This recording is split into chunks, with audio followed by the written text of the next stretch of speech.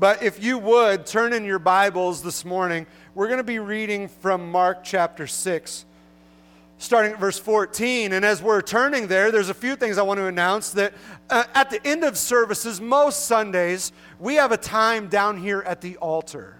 And something that I want to begin establishing is we are going to have a prayer altar team. So that when you come down and get prayed for, there is a team of people that is ready to pray with you, ready to instruct you and direct you any way that you might need. But today, we have our prayer altar team meeting. And that's following service, and that's going to be next door, and we're going to have some food available for you. If I know many of you are doing the Biggest Loser Challenge, we did our best to accommodate you. You'll have to modify, okay? Some of you may have to modify, but it's fine, it's fine. But anyway, so this is the last Sunday of our series called Wild, and we have been talking about John the Baptist. And I believe there is not a more perfect way to wrap up this series than to have baptisms today. But next week, I'm also excited because we're starting a series on David. And this series is actually going to take us all the way through May, I believe. So we're going to be talking about King David for quite a while, and I love talking about David. What a great subject that he brings us. But anyways, we're going to take a 1-week break during that series. You can mark it on your calendars now. April 4th is Easter Sunday. And I haven't even announced it yet, so my board's going to maybe give me dagger eyes. I don't know, because they're like news to me.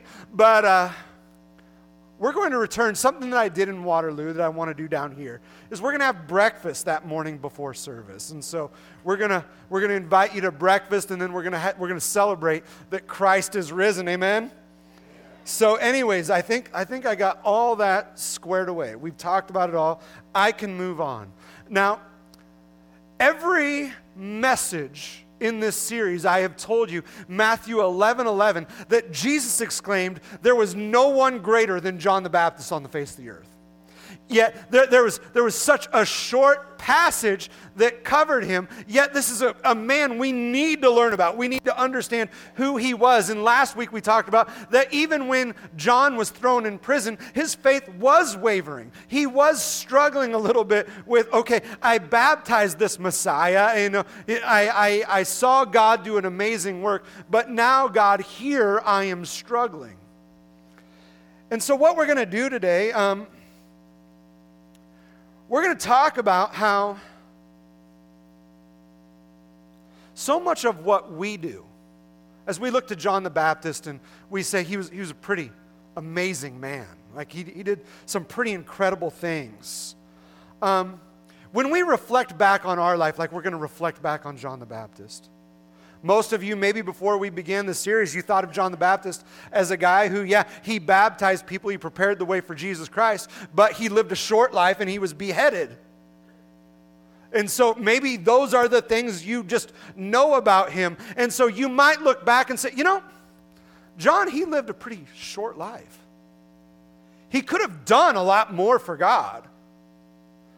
And so seemingly, we can judge whether our life is good or bad, or whether someone else's life is good or bad through this prism of thinking that John only lived, some 30 years on this earth, and then he was gone. And we also, we dictate decisions, emotions, thoughts on God by whether or not our life is good or bad. Because you might be sitting here in this church this morning and you're saying, Pastor, my life's not good. Or my life could be better. And so we're making decisions based off those thoughts. Now I want to rewind way back in the beginning of the story of John the Baptist. John's parents had great expectations for their son. His dad, Zechariah, was visited by an angel named Gabriel, and both of his parents were very old. They just written off the idea of having kids. They're like, that's not possible. That's not humanly possible. We've just accepted our fate that we are going to die without children. But Gabriel appeared to Zechariah and promised him a child, and not only did he do that, he said, you are not going to be able to speak until your son is born. And so here was a man that couldn't even speak, but he was so excited, elated over the thought of he and his wife Elizabeth having a child. From there we learn that John the Baptist in his mother's womb was filled with the Holy Spirit. That life sprung forth inside her womb, and it was so obvious that God was doing a unique work. In fact, one time, Elizabeth was visiting her cousin, Mary. Mary was pregnant with a child named Jesus. You guys hopefully know him. And as Elizabeth is pregnant and Mary is pregnant, the presence of Jesus just there, John the Baptist leaped within the womb just by being in the same presence of Jesus Christ.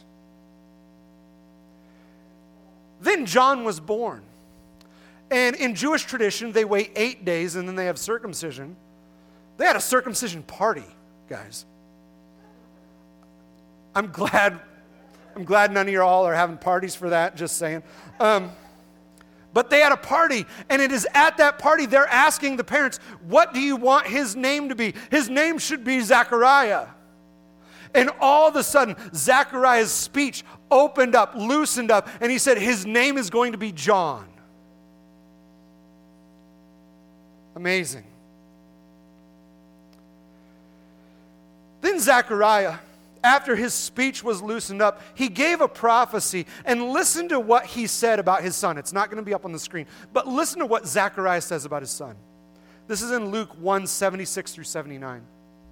And you, my little son, will be called the prophet of the Most High, because you will prepare the way for the Lord. You will tell his people how to find salvation through forgiveness of their sins because of God's tender mercy. The morning light from heaven is about to break upon us and give light to those who sit in darkness and in the shadow of death, and to guide us to the path of peace.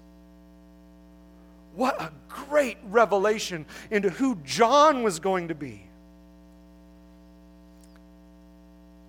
And as we've been talking about John as a great man, and John a man who prepared the way for Jesus, today I want to talk about the end of John's life, the purpose he served, and how he clung to a greater hope. Let's read Mark chapter 6, verses 14 through 29.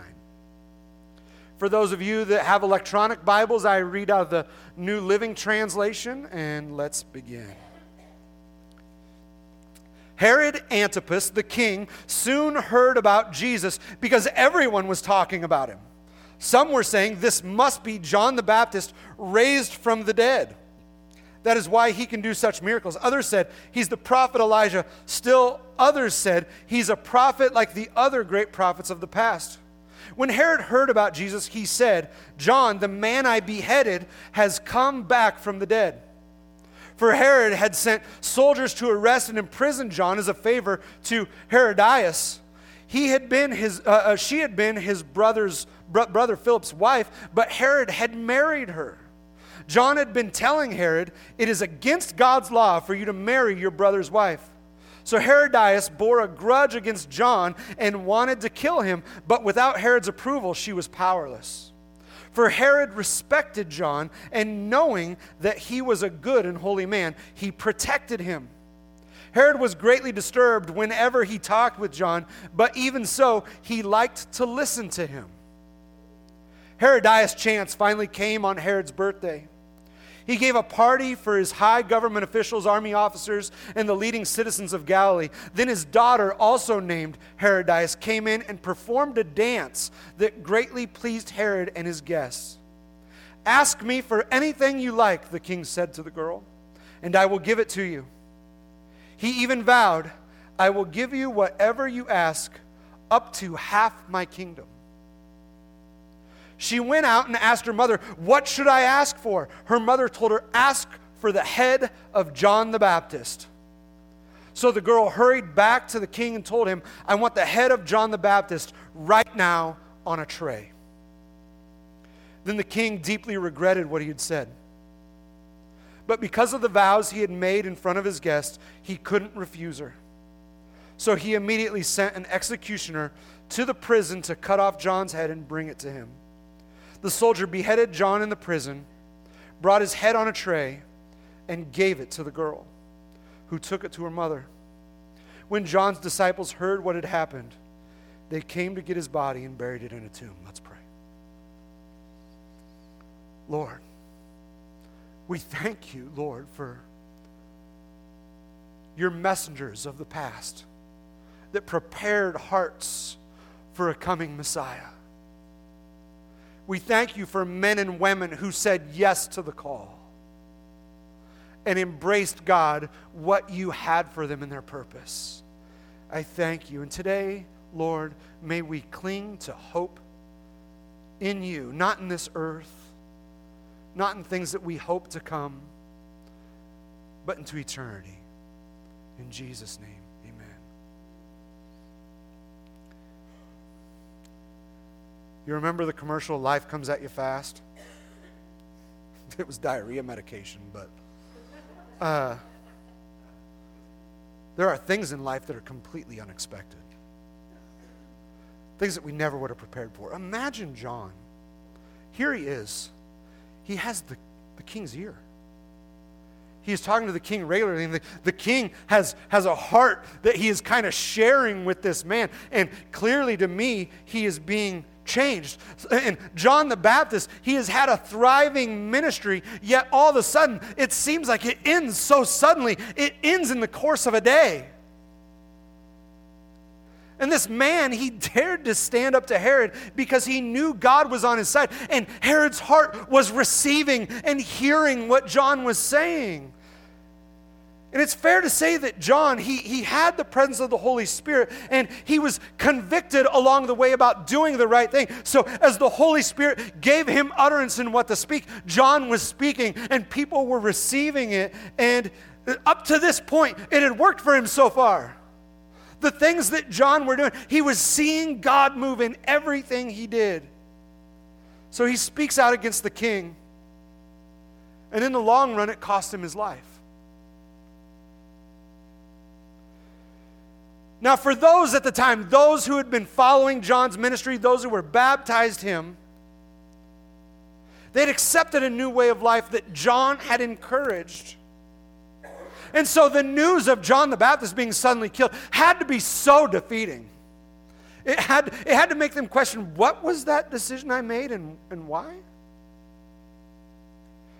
I mentioned earlier, John passed away about the age of 30, and we can consider that a really short lifespan.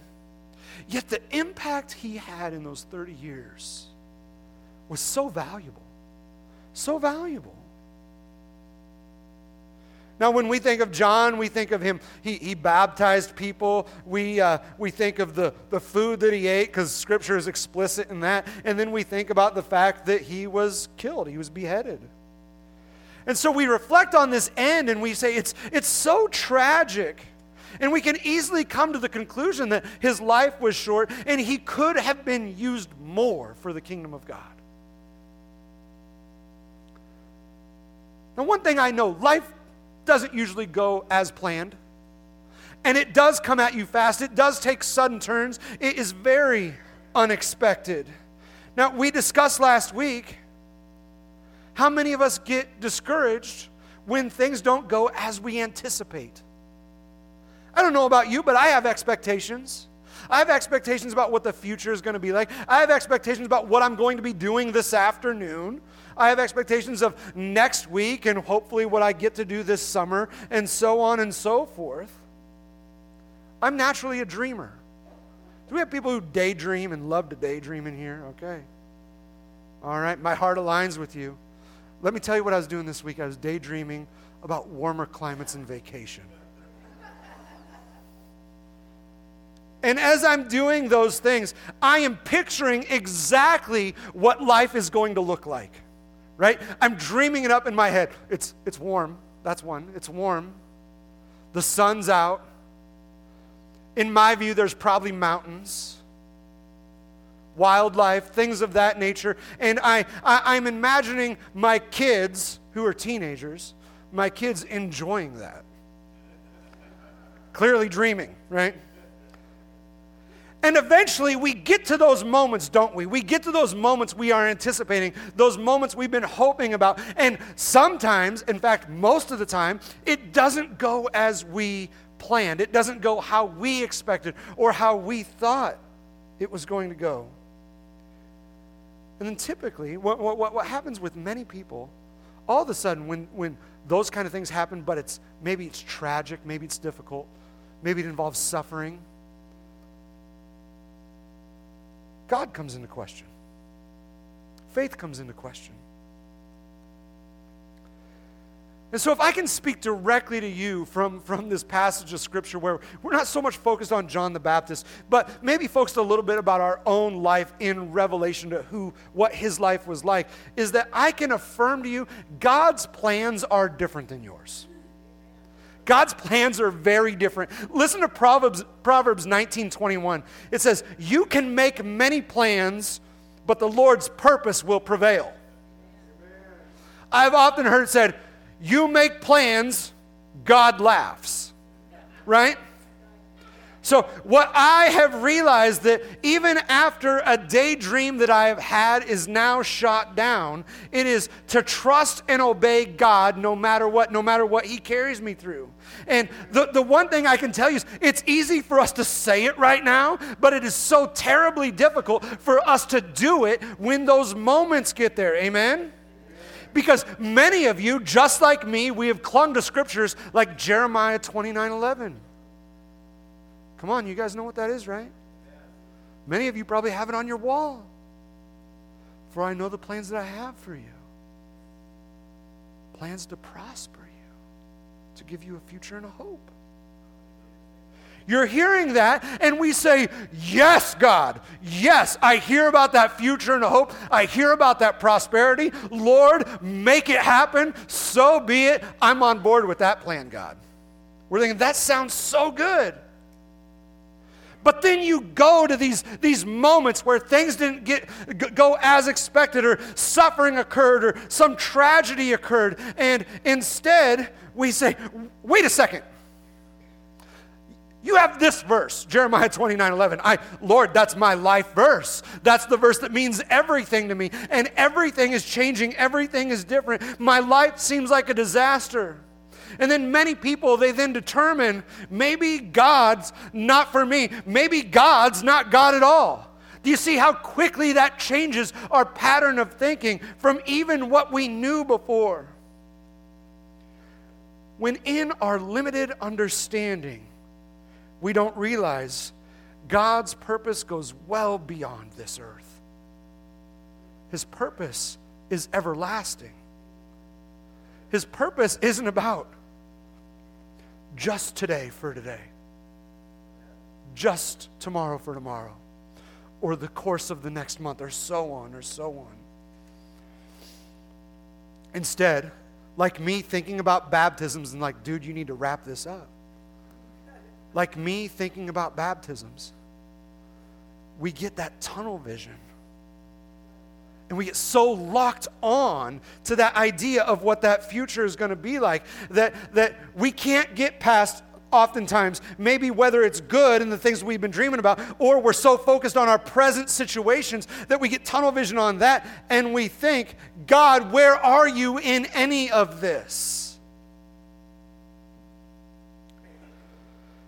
Now, there are real life difficulties in this room where it can be so easy to question, how could this possibly be a sign that God cares for me? I shared last week, my oldest son, when he was born, he was well advanced. And then about 18 months occurred, and the clock seemed to completely go back. And I remember it was much of the same, and doctors not giving us answers. I remember when he was around 8 years old, I joined Facebook, and this was shortly after his diagnosis, and I had friends already on there, and they had kids, my kids' age, and I was seeing them post the kids say the darndest things type of posts. And I was sitting there thinking, I'll never have a conversation with my son. Not anything meaningful. And so I got this tunnel vision into the circumstances of my life. And let me tell you what my wife and I did. We hid our children from the world. We tried to control every aspect that, in my mind, I deemed not normal.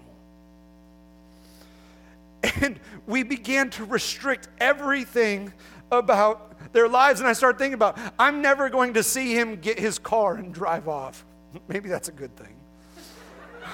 I'm never going to send him off to college. You know, I'm never going to see him married. I'm not going to see those things. And my wife and I, we had to grieve those moments. In church, you guys got times where you have to grieve these moments where they're painful and they hurt so much. And what I'm telling you is I got this tunnel vision where God was the reason for all this occurring. And I got bitter.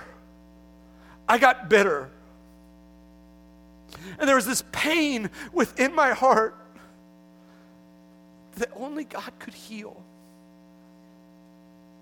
When I had to realize God's purpose was greater than mine. His purpose was greater. Eventually what I did, I decided, you know what? My son's not meant to be hidden. He's meant to be shared with the world. And there are things that I learn from him daily that y'all would never teach me.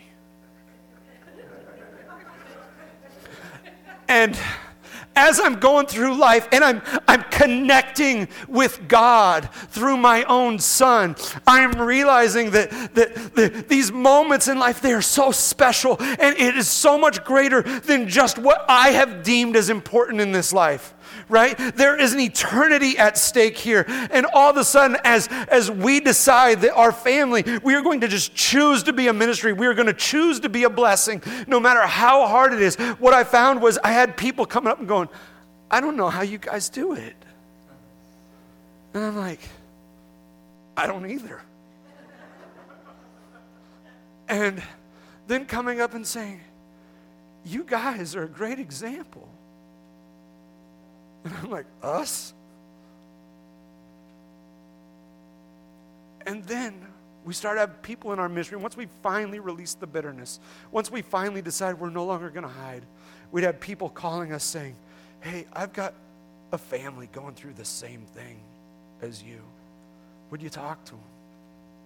Like, yeah, I'd love to. I'd love to. And so I want to tell you, you need to embrace God's purpose for you. Think about it this way. What if your circumstances fulfills God's purpose? Think about that. What if the circumstances in your life is fulfilling God's purpose? It's hard to believe that from loved ones passing away to when you might lose your job, or say someone like me having a child with a disability, that it could fulfill God's purpose. But I'm telling you that if we choose to, in spite of our circumstances, saying, God, use me to do whatever your will is, then he's going to. And his impact is going to be so great, you have no idea what's in store. I'm getting way ahead of my message. But here's what I know. I know God is good, and he has great plans for us. I also know he doesn't want us to suffer. He wants the best for us, but since we face sin and wickedness, we are subjected to difficulty and evil. We place the blame on God when we should be placing the blame right here. We chose sin. We chose sin. We chose to understand what it means to have life and death. And this earth, all of a sudden, next thing you know, it starts to become a proving ground for whether we are going to follow the path of sin or we're going to choose God. And here's the thing about Satan. He doesn't want you to make that choice because he's not afforded the same opportunity for eternal life that you are. So God, in knowing that there's very little time on this earth, there's very little time for you to even reach people, that God can use our circumstances, He can use your circumstances to draw you to Him and to draw others to Him. Listen to Romans 8:28. It says, and we know that God causes everything to work together for the good of those who love God and are called according to His purpose for them. So no matter what you are facing, God is going to use that thing for His good purpose. And church, it's probably not what you've planned, the way you hoped it would go.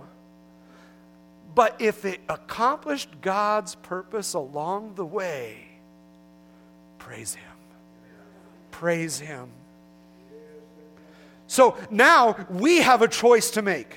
Now that we serve God, we have a choice to make in how we approach our difficulties or how we approach these circumstances. Because we can choose to kick against them and always be in that woe is me attitude, always thinking about how poor I am, please have pity on me, feel sorry for me. We could walk that way,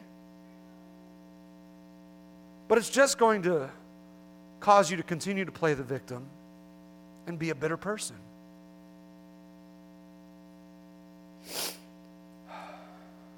Man.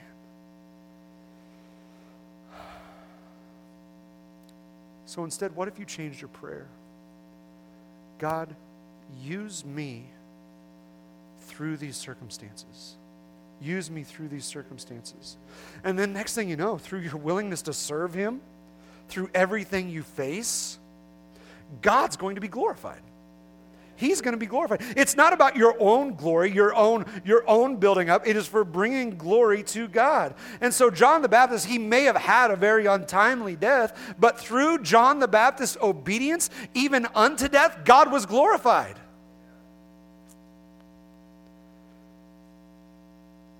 And John declared himself in the Lord's service. And to be in the Lord's service means to do what He wants, to do what He wills. Now, this might be tough because if you raise your hand and you said you're a dreamer, you also fall into that category of wanting to do your own thing. I told you I was a dreamer. So if you're like, man, why are you doing that to me? I'm reading my own mail, okay?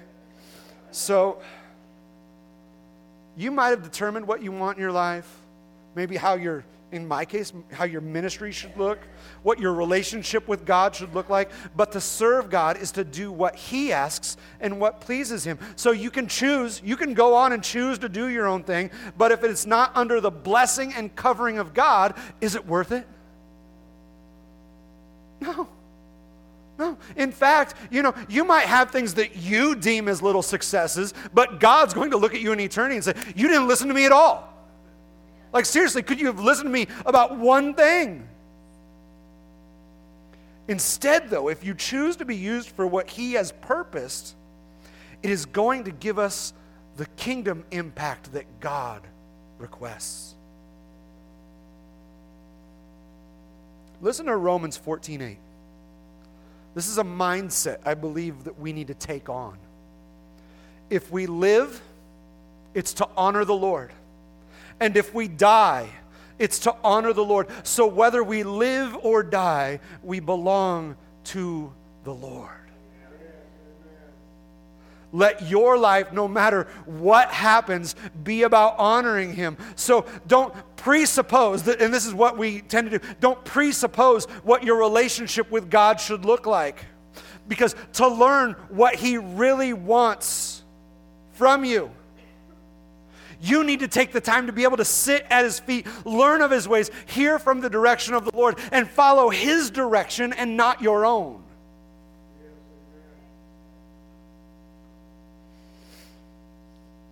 So lastly, as I want to kind of round this out, there are effects, good ones, of praising God through difficulty. You see, everything in John the Baptist's life was to point directly to Jesus Christ. Okay? So that was John's purpose, prepare the way for Jesus. And his life and ministry prepared them for the Messiah. In his death, pointed people to him. And now John is gone, and it's like, oh, him. What do you think the effect might have been if John would have still been around? John might have had some followers of his own that he's fighting with, saying, no, him, not me, him. But now John is out of the way. Listen to Matthew 14, 12 through 14. This is right after John's disciples grabbed his body. Later, John's disciples came for his body and buried it. Then they went and told Jesus what had happened. As soon as Jesus heard the news, he left in a boat to a remote area to be alone. Listen to this. Anytime there's a but, it's pretty significant in Scripture.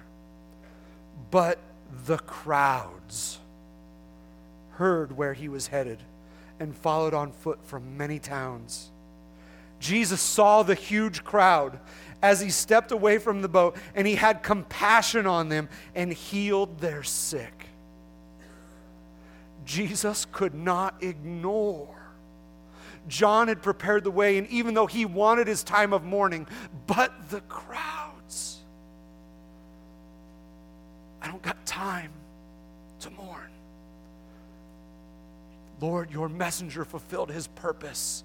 Now I'm going to fulfill mine. Praise God.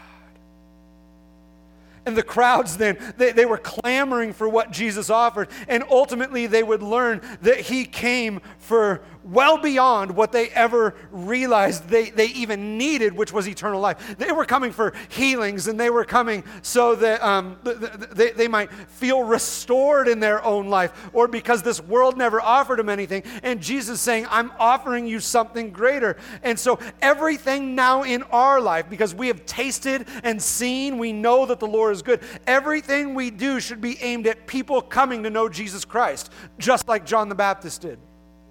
Everything we do should be with that purpose in mind. Through your life, people will see Jesus. I'm going to say that again. Through your life, people will see Jesus if you reflect him. But that's your choice. And many of you are saying, but Pastor, you don't know. You don't understand the circumstances. You don't know what I'm fighting. You don't know what I'm facing. The Apostle Paul had an interesting take on that. He had a really interesting take on that. He used all of his sufferings, every difficulty he faced, to point to the greatness of God. I want you to listen to this, because he had guys in his life. Get this. He had guys in his life that were questioning his ministry. Get this. They were called the super apostles. Sounds like a bunch of rubes, doesn't it? The super apostles. And Paul is trying to validate the work that he's done, and he's trying to defend his ministry. And I want you to listen to this, because I absolutely love this section of Scripture. 2 Corinthians 11, 22 through 31. It's not on there. You're just going to have to listen. And I encourage you to close your eyes so you can kind of picture this with me. Are they Hebrews? These super apostles. Are they Hebrews? So am I. Are they Israelites? So am I. Are they descendants of Abraham? So am I. Are they servants of Christ? I know I sound like I'm a madman, but I have served him far more. I have worked harder, been put in prison more often, been whipped without number, and faced death again and again. 5 different times the Jewish leaders gave me 39 lashes. 3 times I was beaten with rods. Once I was stoned. 3 times I was shipwrecked. Once I spent a whole night and a day adrift at sea. I have traveled on many long journeys. I have faced dangers from rivers and from robbers. I have faced danger from my own people, the Jews, as well as from the Gentiles. I have faced danger in the cities, in the deserts, and on the seas, and I have faced danger from men who claim to be believers but are not. I have worked hard and long, enduring many sleepless nights. I have been hungry and thirsty and have often gone without food. I have shivered in the cold without enough clothing to keep me warm. Then besides all this, I have the daily burden of my concern for all the churches. Who is weak without my feeling that weakness? Who is led astray and I do not burn with anger? If I must boast, I would rather boast about the things that show how weak I am. God, the Father of our Lord Jesus, who is worthy of eternal praise, knows I'm not lying. Paul goes on to say in the next chapter that God's power is made perfect in Paul's weakness. That people could see and know how powerful and alive and active God was because of the weak moments in his own life. And church, I'm telling you, there are times where your life is going to seem like everything is caving in around you, like you couldn't be any weaker, you couldn't be in any more despair. But I am telling you, those are the moments where you can display that God is all that matters. Consider Job in the Old Testament. Do you think there would have been a whole book dedicated to a man that just had a lot of livestock, had a family, had a wife, had servants? There wouldn't have been. Instead, Job was attacked. And he was attacked in a way that he lost basically everything except for a wife who told him to curse God and die. What a blessing. And do you think God got greater glory in all the perfect parts of Job's life? Or did God get greater glory that when even in physical suffering, physical turmoil, after losing everything he had lost, he continued to praise him? He continued to praise him. And as a result, God not only restored everything Job had, he doubled his portion. But he had to go through this pain and torment. He had to go through this proving time in his life to say, God, you are all that matters. All that other stuff, it doesn't matter. Lord, it is you. So which one would have been a greater testimony for the Lord? A life where everything was hunky-dory and nothing ever happened? Or a life where he proved, I'm going to serve God no matter what? What I know about God is he uses the weak to shame the strong. So don't carry this attitude, God can't use me because of blank. It's the wrong way of thinking. Instead, God's power, he's going to be displayed through people like you and me, that it is him at work and not us, right? It is God working through us, and it is God that is great. So what you have a chance to do is you have to say, God, I know I serve you. God, I know I have dedicated my life to you, and God, I know there are difficult moments where I have probably approached this incorrectly. You have the opportunity today to say, no. I'm going to surrender all parts of my life. Even the difficult things. Say, God, it is yours to be used for your kingdom. That no matter what comes my way, I'm going to praise you. Pray if you come. We, church, we need to keep our eyes on the goal. What's the real goal? The title of this message is It Gets Better From Here. Because the goal, if our goal is in proper perspective, our goal is eternity. And that's what we're keeping our eyes on. That's what we're keeping our mind on. So no matter what we face in this life, the goal is eternity. So you might be saying, well, God, I had better plans here on earth. He's got better plans in eternity. And so if you are here this morning and you say, Pastor, there are parts of my life I need to surrender. I need everyone with their eyes closed, heads bowed. You say, Pastor, I need to surrender everything, even the pain. I need to surrender to you. If that's you, would you just slip up your hand? Praise God. Praise God. Praise God. Praise God. Okay. I want to pray with you, so just where you're at, just lift both hands up to Him. Lord, you know what these here whose hands are lifted up have gone through.